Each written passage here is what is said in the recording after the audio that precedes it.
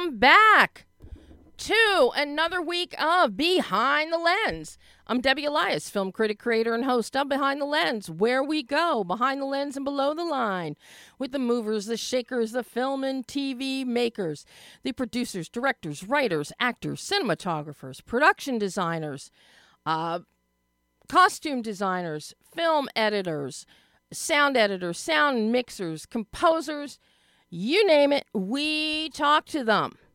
And hopefully we're going to be doing a lot of talking today with some guests that are coming to us live from Toronto Film Festival.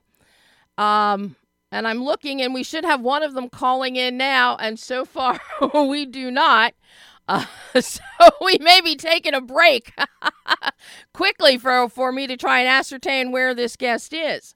But scheduled on the show today is John Barker, the co-writer and director of The Umbrella Men: Escape from Robben Island. Now, those of you that follow the show that have been listening for years, last year you know that for Toronto Film Festival, we covered The Umbrella Men, the first film. John Barker was supposed to join us last year. For whatever reason, he could not, but the producer of the film, one of the producers, Dan Jawitz, joined us. And we had a fabulous conversation about this fun film. And Dan teased then, we got a sequel coming. Well, here we are a year later, and we've got a sequel, The Umbrella Men: Escape from Robben Island, with the original cast, the characters, shot on location in Cape Malay, South Africa. This film is as much fun as the original film. But I love the twist that they did with this film and the women. Thank God for the women. Because this is now them taking charge and getting the guys out of prison on Robben Island. Also joining us, hopefully at the half point of the show, is director Ian Gabriel to talk about his film that premiered at Toronto Film Festival on Saturday, Death of a Whistleblower, a powerhouse of a film, a powerhouse. It is a thriller. It is a slow burn. Again, female-driven, and it's drawn from real facts, two time periods in South Africa's history, but the story itself is fictionalized. It is riveting. It truly, truly is. So, Pam, do we have a PSA or something we can plug in while I try and locate our publicist and see where John Barker is? Okay, so we're going to take a break. Hopefully I can find our missing director.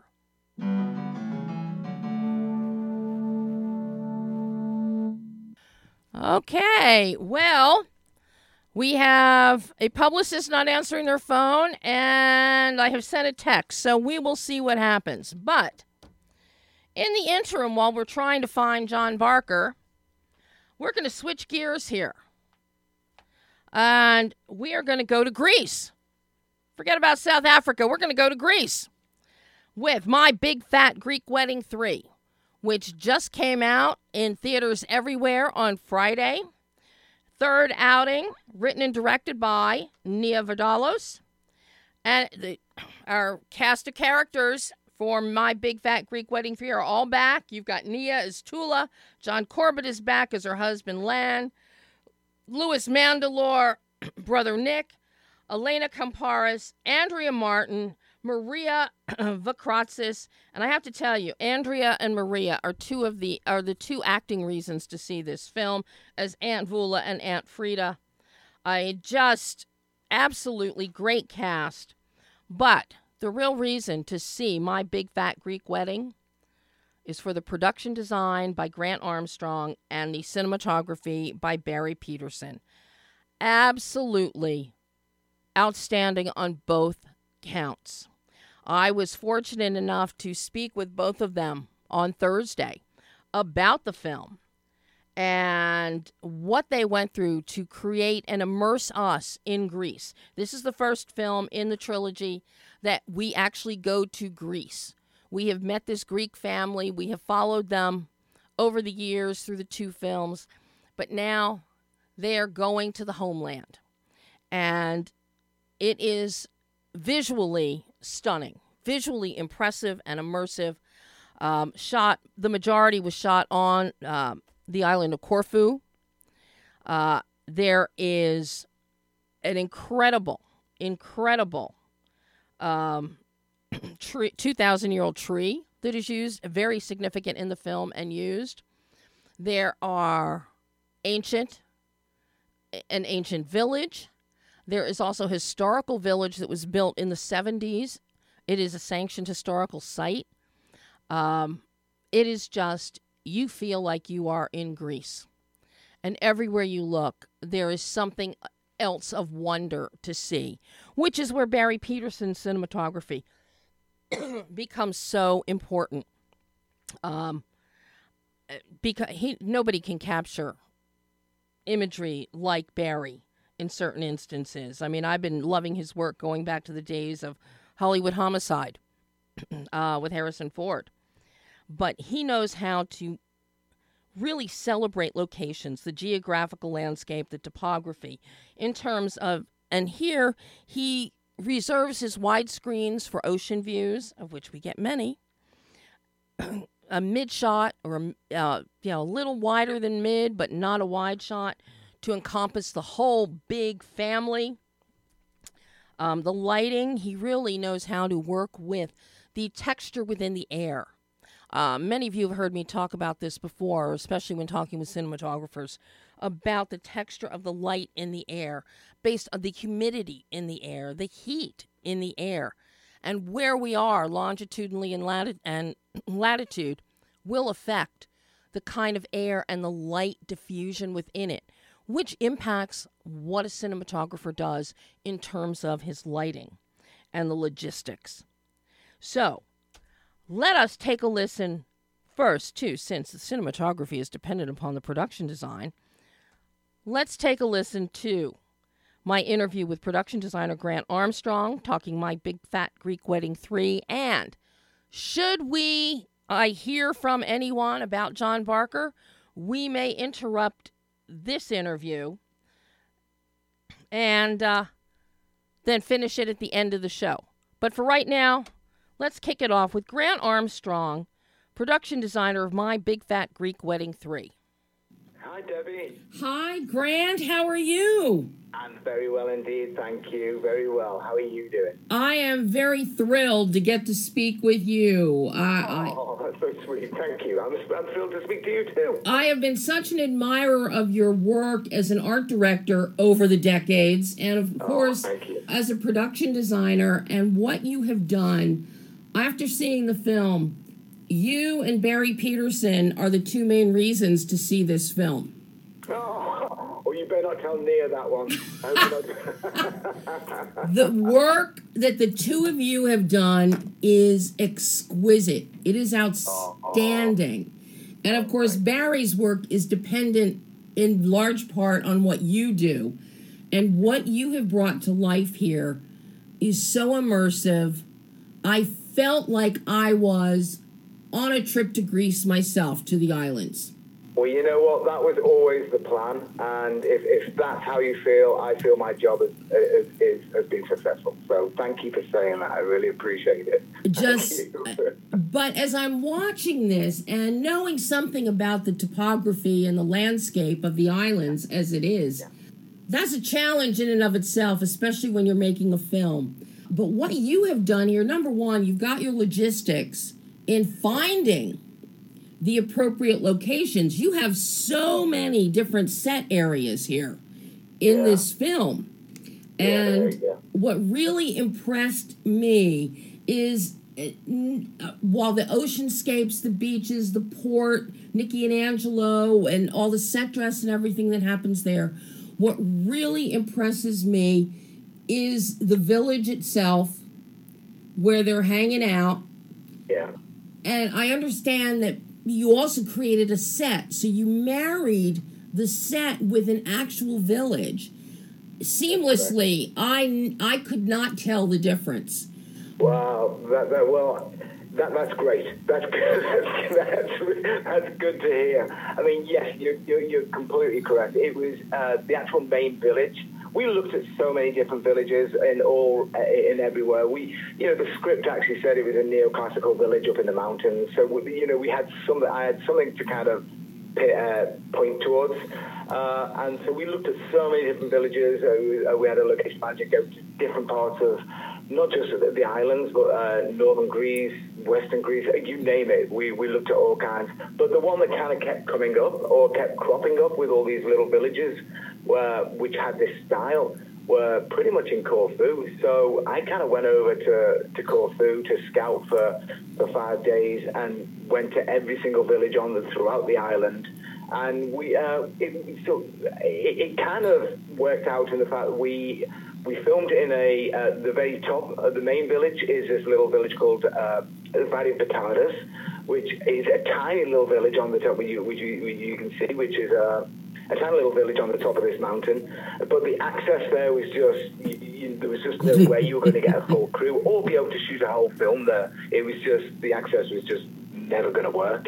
So we did some of the exterior stuff there, the big wide shots there, and then there's also a smaller, there's a place called Buas Village, which was built in 1977 by this Buas family as a replica of an old Greek village, and it's still open today for kind of tourism. So I found this place, and it was like a perfect match. It just kind of really worked as Patadas, and just in the practical level, it lent itself to to filming, to having a crew, to having a unit there. I thought all the whole circus was able to be in this area.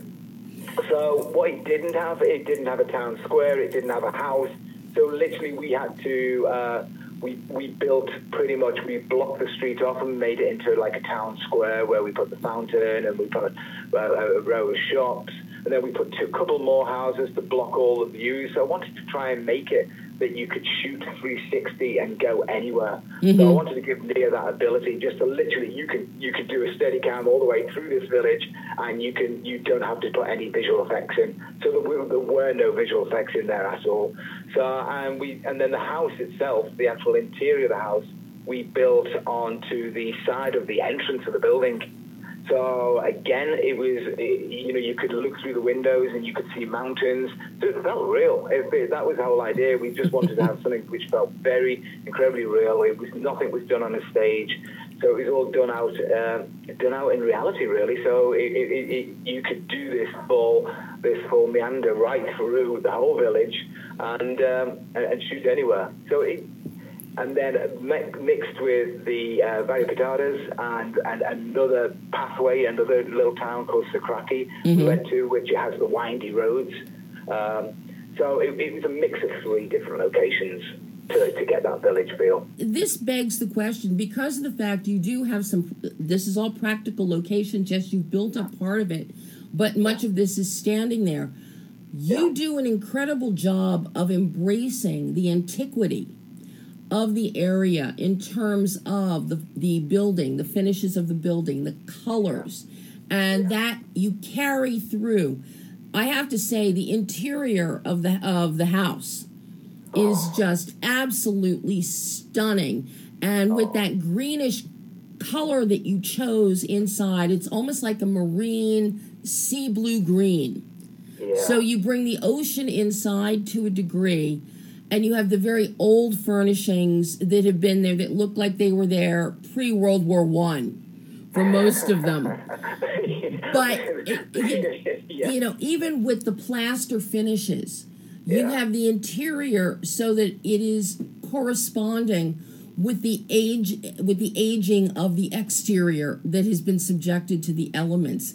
That is so key to the immersion in this film. And I'm really glad you say that, because it was key. It was key to that house had to have its own have its, it had to tell stories. It had to tell a story in itself of its past, of its, the fact that it used to be a family living there, and everyone's moved away. That was the whole idea behind this village. We wanted the village to be a character in the film, so it just to kind of give that rural sense of rural life, which is not quite the same anymore, because people have had to move out and to find work. So that was Nia's idea from the very beginning. This is obviously, it came from a lot of her family when she used to visit her father's village. So it really was a collaborative effort between myself, Nia, and Barry. We had a really clear view, and I'd say it all does stem to Nia at the end of the day, because it was her vision, it was her story, and it's her world that she knew. So we talked about it a lot.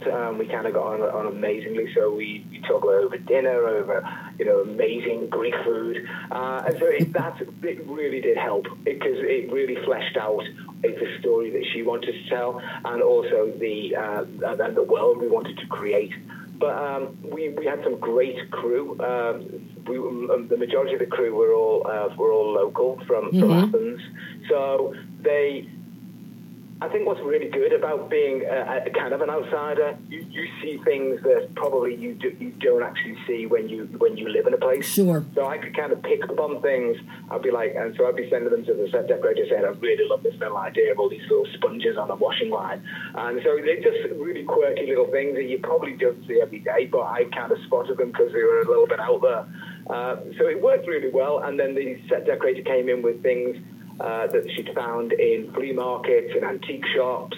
So it was all, we didn't bring anything from anywhere else. It all came from either Corfu or Athens itself, from the mainland. Oh. So it was beautiful. It was an amazing little experience, and I'm really glad that it came out like that. So thank you for saying that. It really does. And one of the big centerpieces is also the fountain in the square. Yeah. The fountain is just beautifully rendered. The sculpture on there, the bas relief of the fountain heads, just absolutely stunning, Grant. Oh, thank you. That's so lovely. It makes my heart work. One of the big things with this film is the color palette, because you have the varying colors depending which way the camera is pointing at the ocean. Varying colors of blue, sea blue, aquamarine, green. You bring, as I mentioned, you bring some of that inside within the house, but then you have pale terracotta colors of the exteriors. You've got yellows, and then you have the costuming that comes in with that Greek blue popping up, as a core element in places. So I'm curious about the color design, the color palette selection that carries through. And of course, that starts with the production design. Yeah.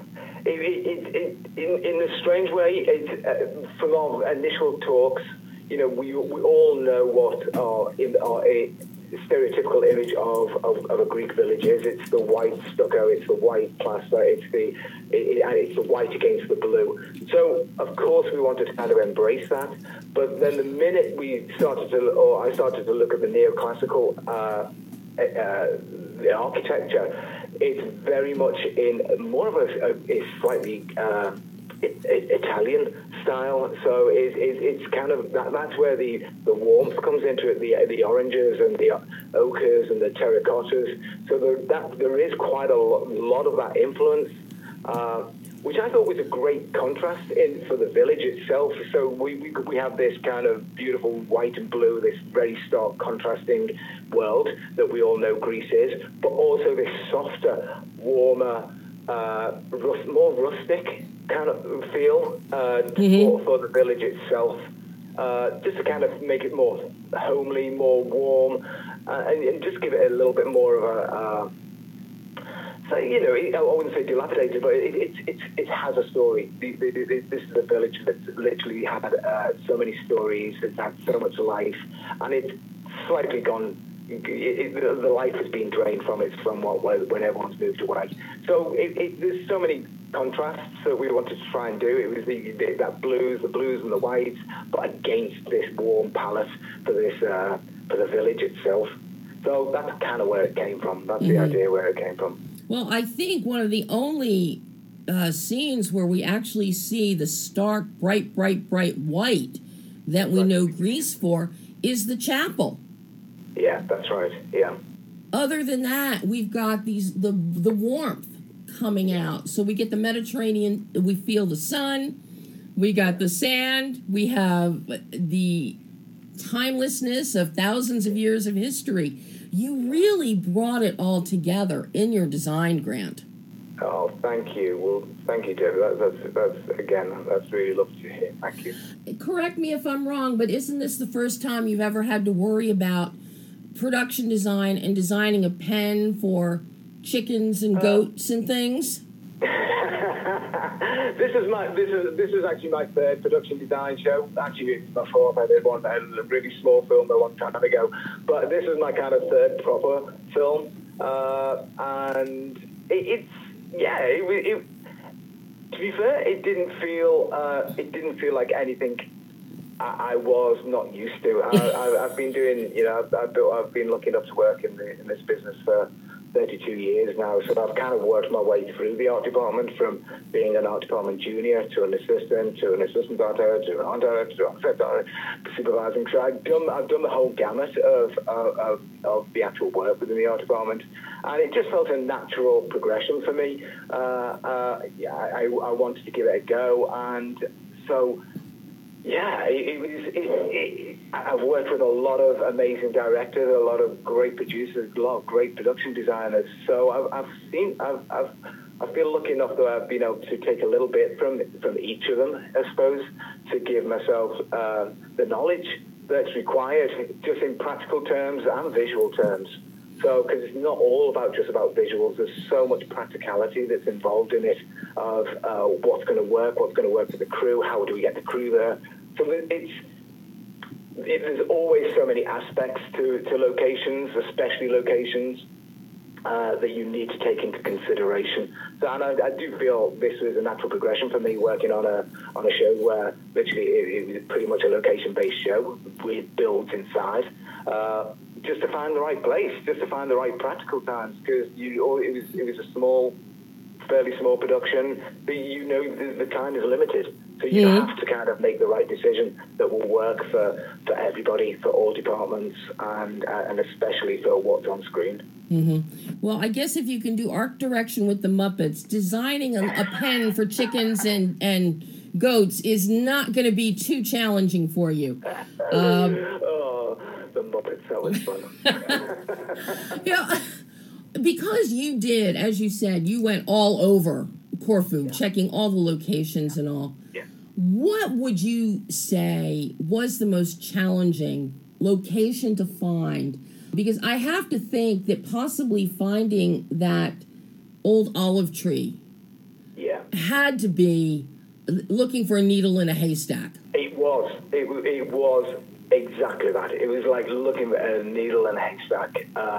We had our location scouts scouring the island. And again, I go back to, we can't be too far away, so we couldn't go, 2 hours away, because it just wasn't going to be worked practically for a day filming. So we went to a couple of different olive groves. We went to the place where we actually filmed in the end, the governor olive press, and said, "If you haven't got any old olive trees here," and he said, "Oh yeah, we've got a few old ones there. They're about 1,500, 2,000 years old." And we're like, "What?"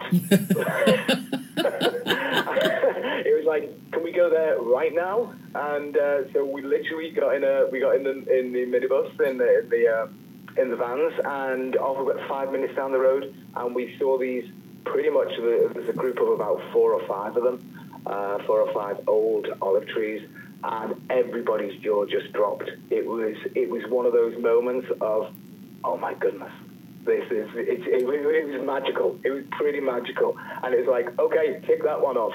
It was amazing. So it was a lot of, it was a big, I think somebody was looking down on us that day.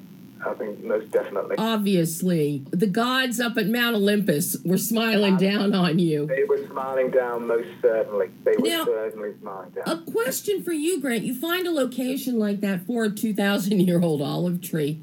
Is there anything that you then have to do from a production design standpoint with that location? Do you have to have things cleared out, brush cleared away, anything like that? Or is it just, this is it? We're going to plop people down and shoot. It was fairly minimal, to be fair, but there was clearing. And we actually took some of there were a couple of dead branches on the tree. So we did actually trim certain things, and there was another tree that had fallen down. So we had to clear quite a lot of an area. And there's a little scene where they come and sit on the wall where we actually constructed that wall. So yes, there were certain things. You can very rarely do you actually just walk into a location and it's absolutely perfect. So there was clearing, there was brush to clear out, there was trees and logs to clear out.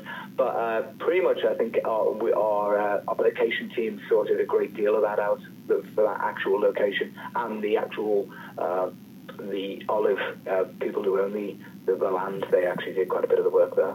Curious, because of the age, the antiquity, the historical importance of the entire region, going back thousands and thousands of years, and here you are. Yes, you're shooting in the one place that was actually built as a site back in the 70s, but you have authentic villages, you have 2,000-year-old trees.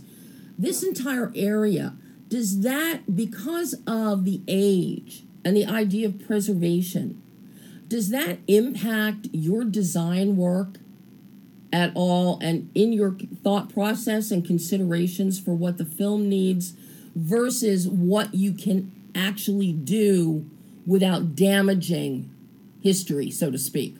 Yeah, I think it does. I don't think it's foremost at the foreground of the design process, but I do think it's certainly an aspect in there. You know, you travel around these villages and you're looking and you're trying to get an atmosphere. That's really what I wanted to try and create was the atmosphere for this village. Just finding that right mood that basically showed the history, showed the fact that there was still people working. It's still a working village somewhat, but then has still so much potential for bringing people back, to bringing life back to it. So yeah, you definitely appreciate the history, and you want to show the. There's a lot of modern buildings in Corfu, and there's certainly even in the village there's a few modern buildings. You want to show the history. You want to show that. You want to bring that out as much as possible, because to be brutally frank, the older buildings are so much nicer than the newer ones. That's why they're still standing. I can't say fairer than that. They're beautiful. So and they just don't make them like they used to. So yes, absolutely. I wanted to create this historical world that had so many stories to tell, and and try and avoid anything as new as possible to give it that authenticity. I would be remiss not to ask you, Grant, about the entire wedding sequence with the parades, the decor, the candles. My God, the candles, setting up that whole altar area. Talk to me about that process, because that truly is an exquisite sequence, especially when we see the altar for the first time. Oh. Well, we actually built that altar. We actually built we couldn't find any ruins. It was scripted. Nia really wanted to do she didn't want to concentrate on the wedding at all. Really, it was really there had to be a wedding, or if it's called my big factory wedding. But so she wanted to do it within a environment with old ruins, and so we looked at different ruins in Corfu, and we went to different churches, and again, because it's a small sequence, we ended up building it building all the ruins very near to our village, so it could be done at the end of the day. And yeah, I suppose from day one, it was all about, I mean, the first two films for me, it's all about the end sequences and the weddings. That's what people are really, I think, going for. Mm-hmm. They're expecting a big party at the end, and that's what I wanted to create. And it's that world. It was also the mixing of the from the Syrian wedding to the Mm-hmm. Greek wedding, that kind of mix of the two worlds together. And that was really what I wanted to do with the magic eye, the evil eyes, and the lanterns, the Syrian lanterns, the more Arabic kind of world. So it's that real mix of cultures was the plan. Yeah, so we went for it. We went for it. I wanted to make the village literally come to life at the end. That was really the plan, the idea. It certainly did. And under the moonlight, with all the candlelight, it was magical. Absolutely magical, Grant. Great. Thank you. Well, thank you. Grant, this has been such a delight getting to talk to you about your work on My Big Fat Greek Wedding 3. Thank you so much. It was really lovely to talk to you too. As I said, your work and Barry's. This is the reason to see the film, I'm telling you. Okay. Well, you know what? That's fine by me. Fine by me. Oh, Grant, thank you so much. And I hope we get to do this again in the future. I hope so as well. I look forward to it. Bye-bye. Bye-bye. Bye, Debbie. Bye-bye. And that was Grant Armstrong, production designer for My Big Fat Greek Wedding 3. The film really is so beautiful, and so much of it is the way Grant has embraced the history and the past of Greece, which is then complemented by Barry. Now, both of these interviews will be up on BehindTheLensOnline.net, if not later today by tomorrow afternoon, so that you can hear both of them back to back, since they do essentially piggyback each other, given the meshing of and interdependency of their work. Now, if you're watching the show right now on the Adrenaline Radio Facebook page, you may notice we do have some swag courtesy of Focus features here for My Big Fat Greek Wedding 3, including my favorite, and thank you very much, Focus, a bottle of Windex. Because for anybody that knows the franchise, Windex is good for everything. Windex solves every issue. And as it so happened, I ran out of Windex on Sunday before I screened the film on Wednesday. So thank you, Focus. Now, we are still experiencing a heck of a mess coming out of Toronto here, people, and I apologize for that. We are, okay. Finally got hold of the publicist. John Barker will not be joining us. He has phone issues and airport issues. Trying to see if Ian Gabriel is going to be joining us, who initially confirmed and then failed to reconfirm with the publicist to talk about death of a whistleblower. And Anthony Osiemi is on standby trying to connect, get him to connect with us. He is the main antagonist in Director of a Whistleblower. And it seems, okay. Wait.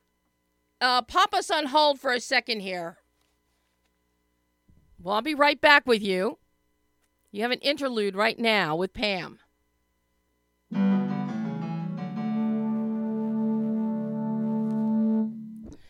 Okay, and we are working on resolving the phone issue here out of Toronto.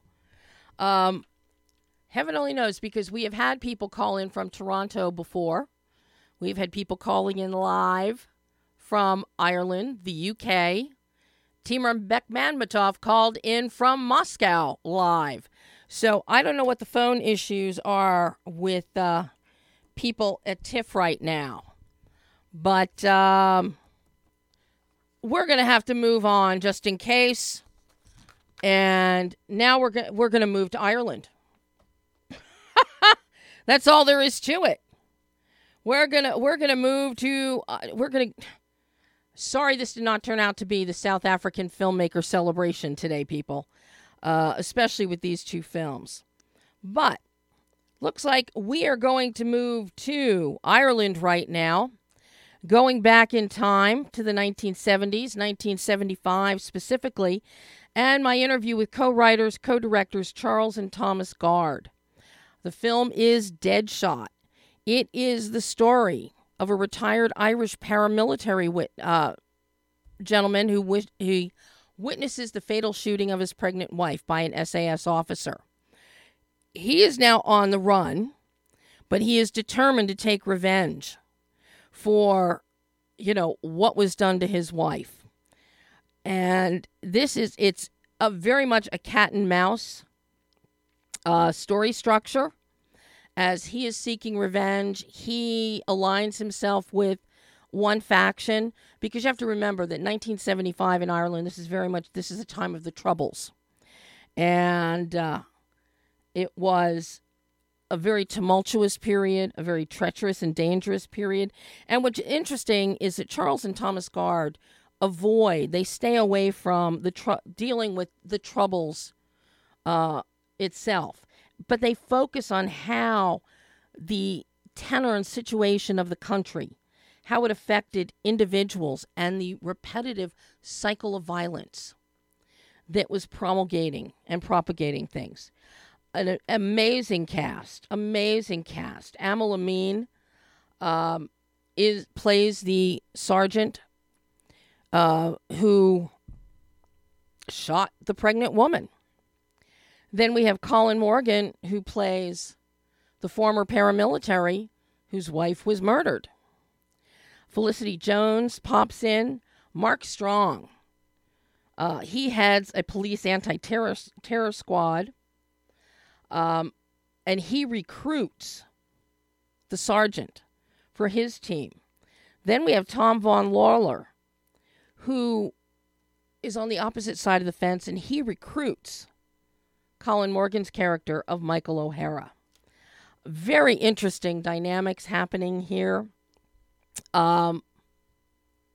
So, without any further ado, we're going to go to Ireland now. And you can hear my exclusive interview with Charles and Thomas Gard talking about the revenge thriller, Deadshot. Hi, Debbie. Very exciting to speak with the two of you about Deadshot. I did not know what to expect with this film. Most films that you see that are set during the period of the Troubles go very heavy on a military type aspect of the bombings themselves that were happening all throughout the land.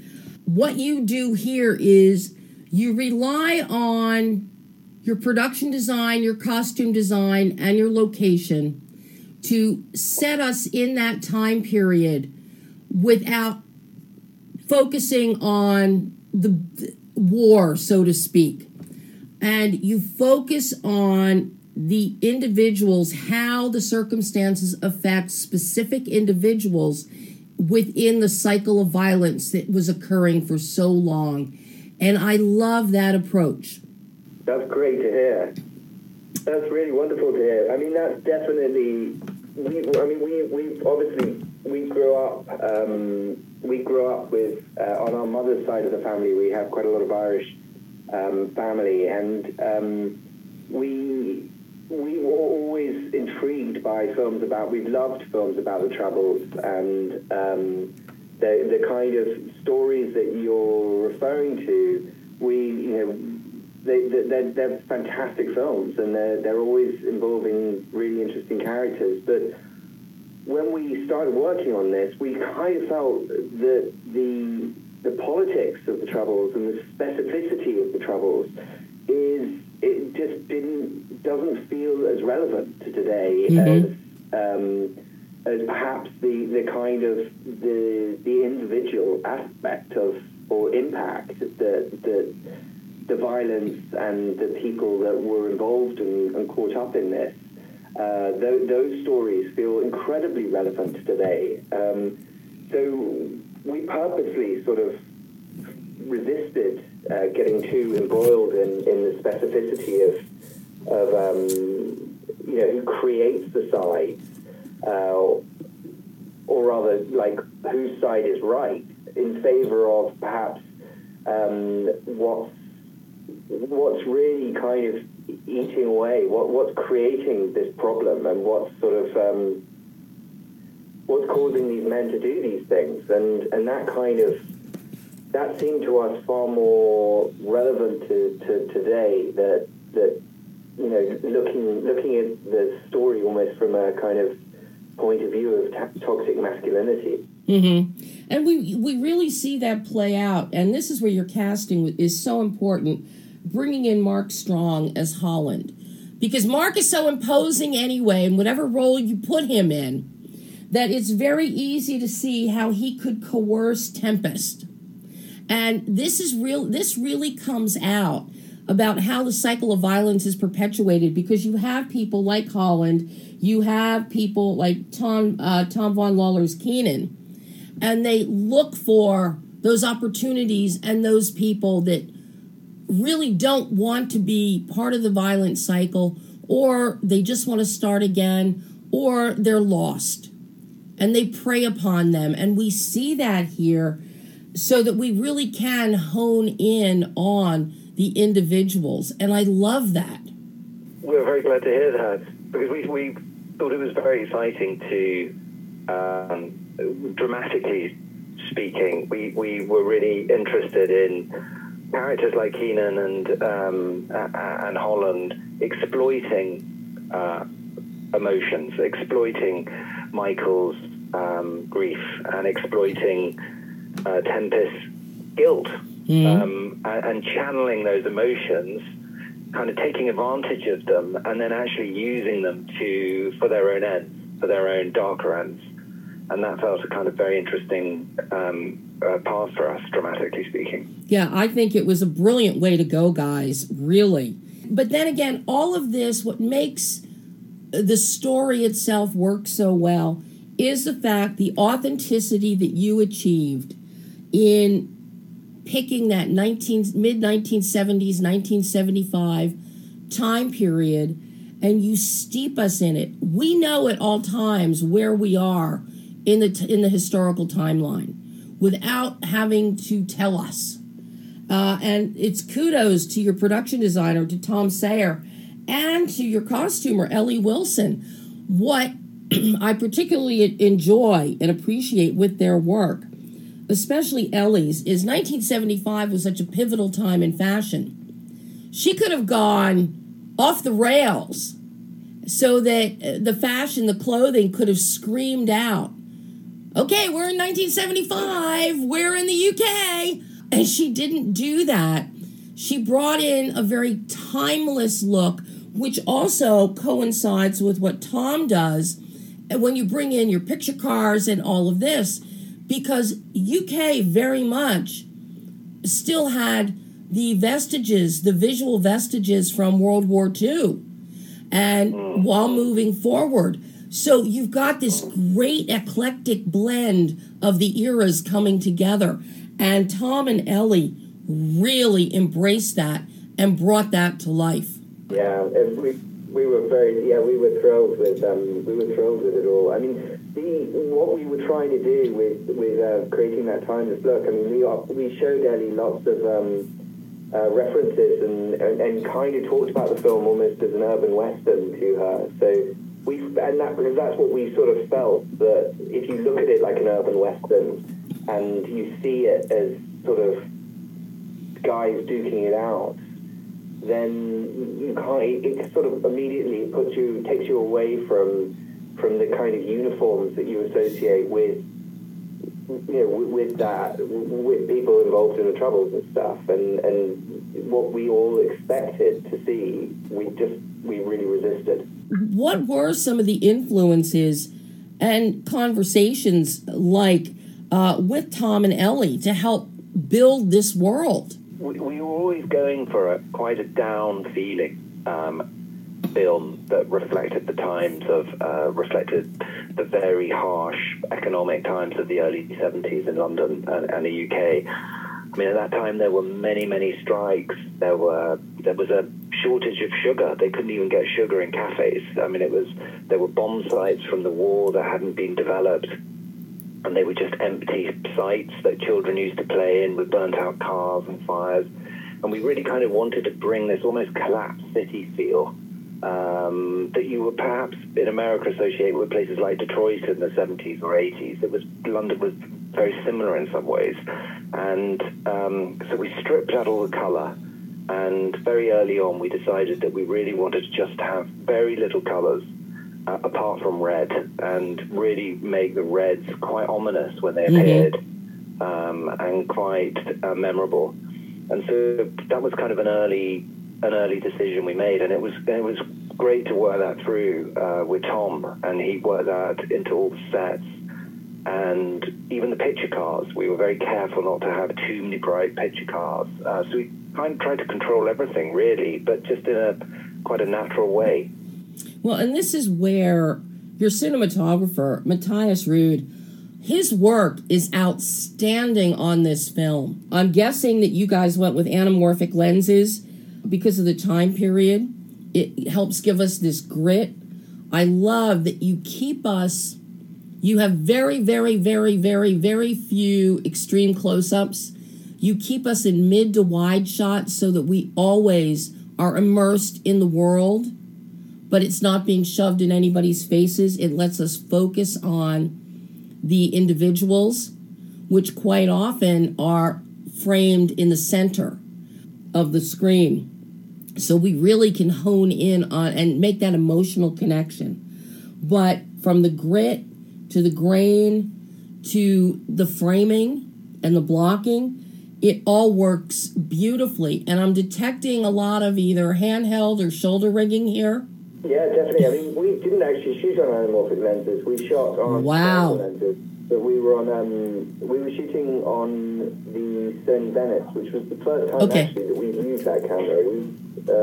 We've historically, well, traditionally we've favoured the Alexa, but Matthias really kind of he really championed the Sony Venice, and the thing that sealed the deal for us with that was the Rialto mode, because we were able to kind of to really shrink the camera down to kind of almost like just the size of a lens, really, with a little small packet on the back of it. I mean, it was obviously fed via an umbilical cord to the main camera, but what that allowed us to do was shoot in really, really tiny cars where, you know, those 70s cars are small, and the locations, the real locations, like the location that the scene after the confrontation with Keenan, the scene where Catherine and Michael are sort of trapped in a kind of corridor.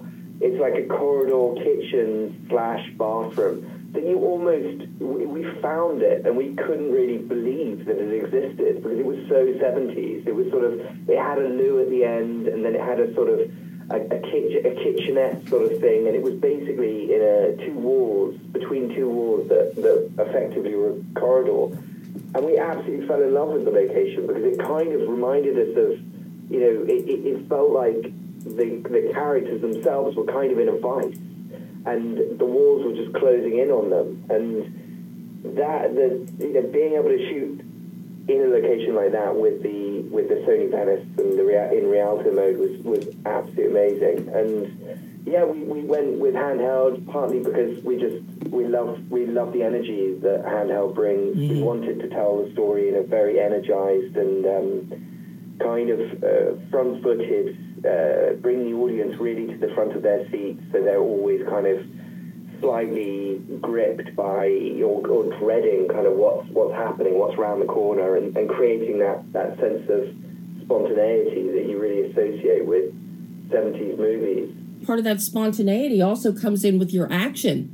You've got some great action set pieces happening here, guys. We actually shot this film. I mean, we had to hold on to those because we originally, like when we went into production, we had 5 weeks and 3 days, and because of some COVID delays, it ended up kind of growing a little bit, but to a certain extent, that time that it grew in was already, the shooting schedule was baked in to the 5 weeks and 3 days, so it was brutal how we were kind of jumping things around. Just an amazing job, and to pull off a lot of those action sequences, I know how time-consuming they can be, and especially when you're dealing with small confined spaces, as happens in quite a few of the scenes that you have. So I am just beyond impressed with what you have pulled off here. Thank you very much. So one last question for you guys. I've got to ask you, this is your second feature now. This is a great departure from The Uninvited. So what did you each learn about yourselves as filmmakers, as storytellers, that you can now take forward into future productions? A very good question.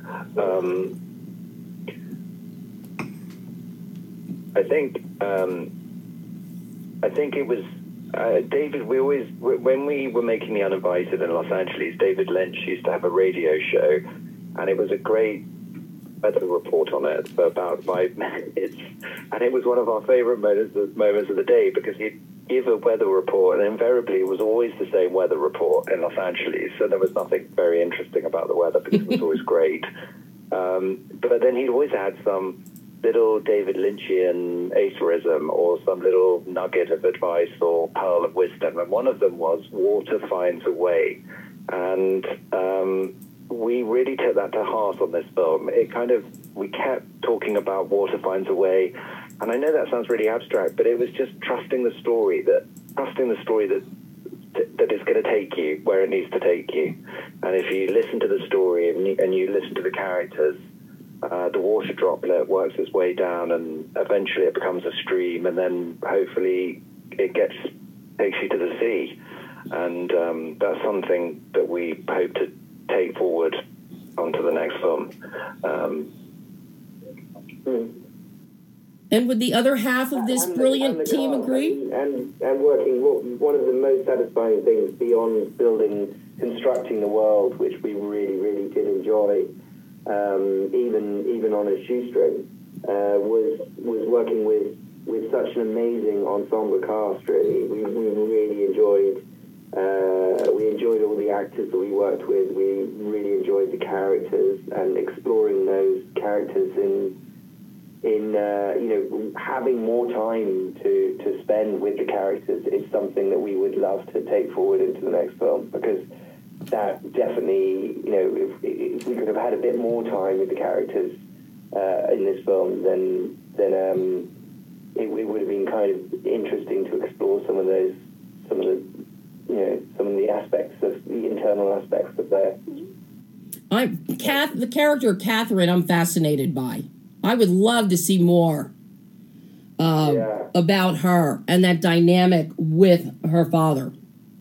What kind of intrigued us with the female characters was how important women have been in the context of the Troubles, and how ultimately it's so often it's the women, because the men sort of destroy themselves. It's kind of very often the women who decide really whether this thing lives, whether this thing continues to have legs. And that's very much what we were trying to explore with both Catherine and Ruth, because obviously Catherine is left with this information that effectively puts her almost back in the driving seat that Michael was found himself in at the beginning, which is, your father is dead, and what are you going to do about it? And exactly the same is true of Ruth.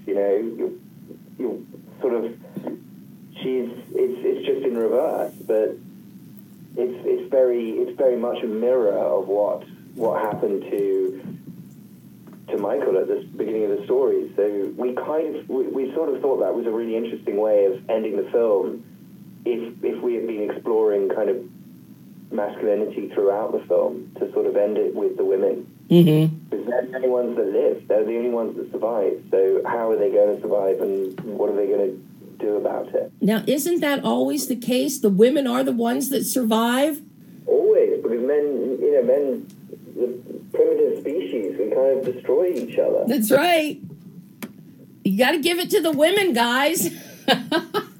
We were trying. You did.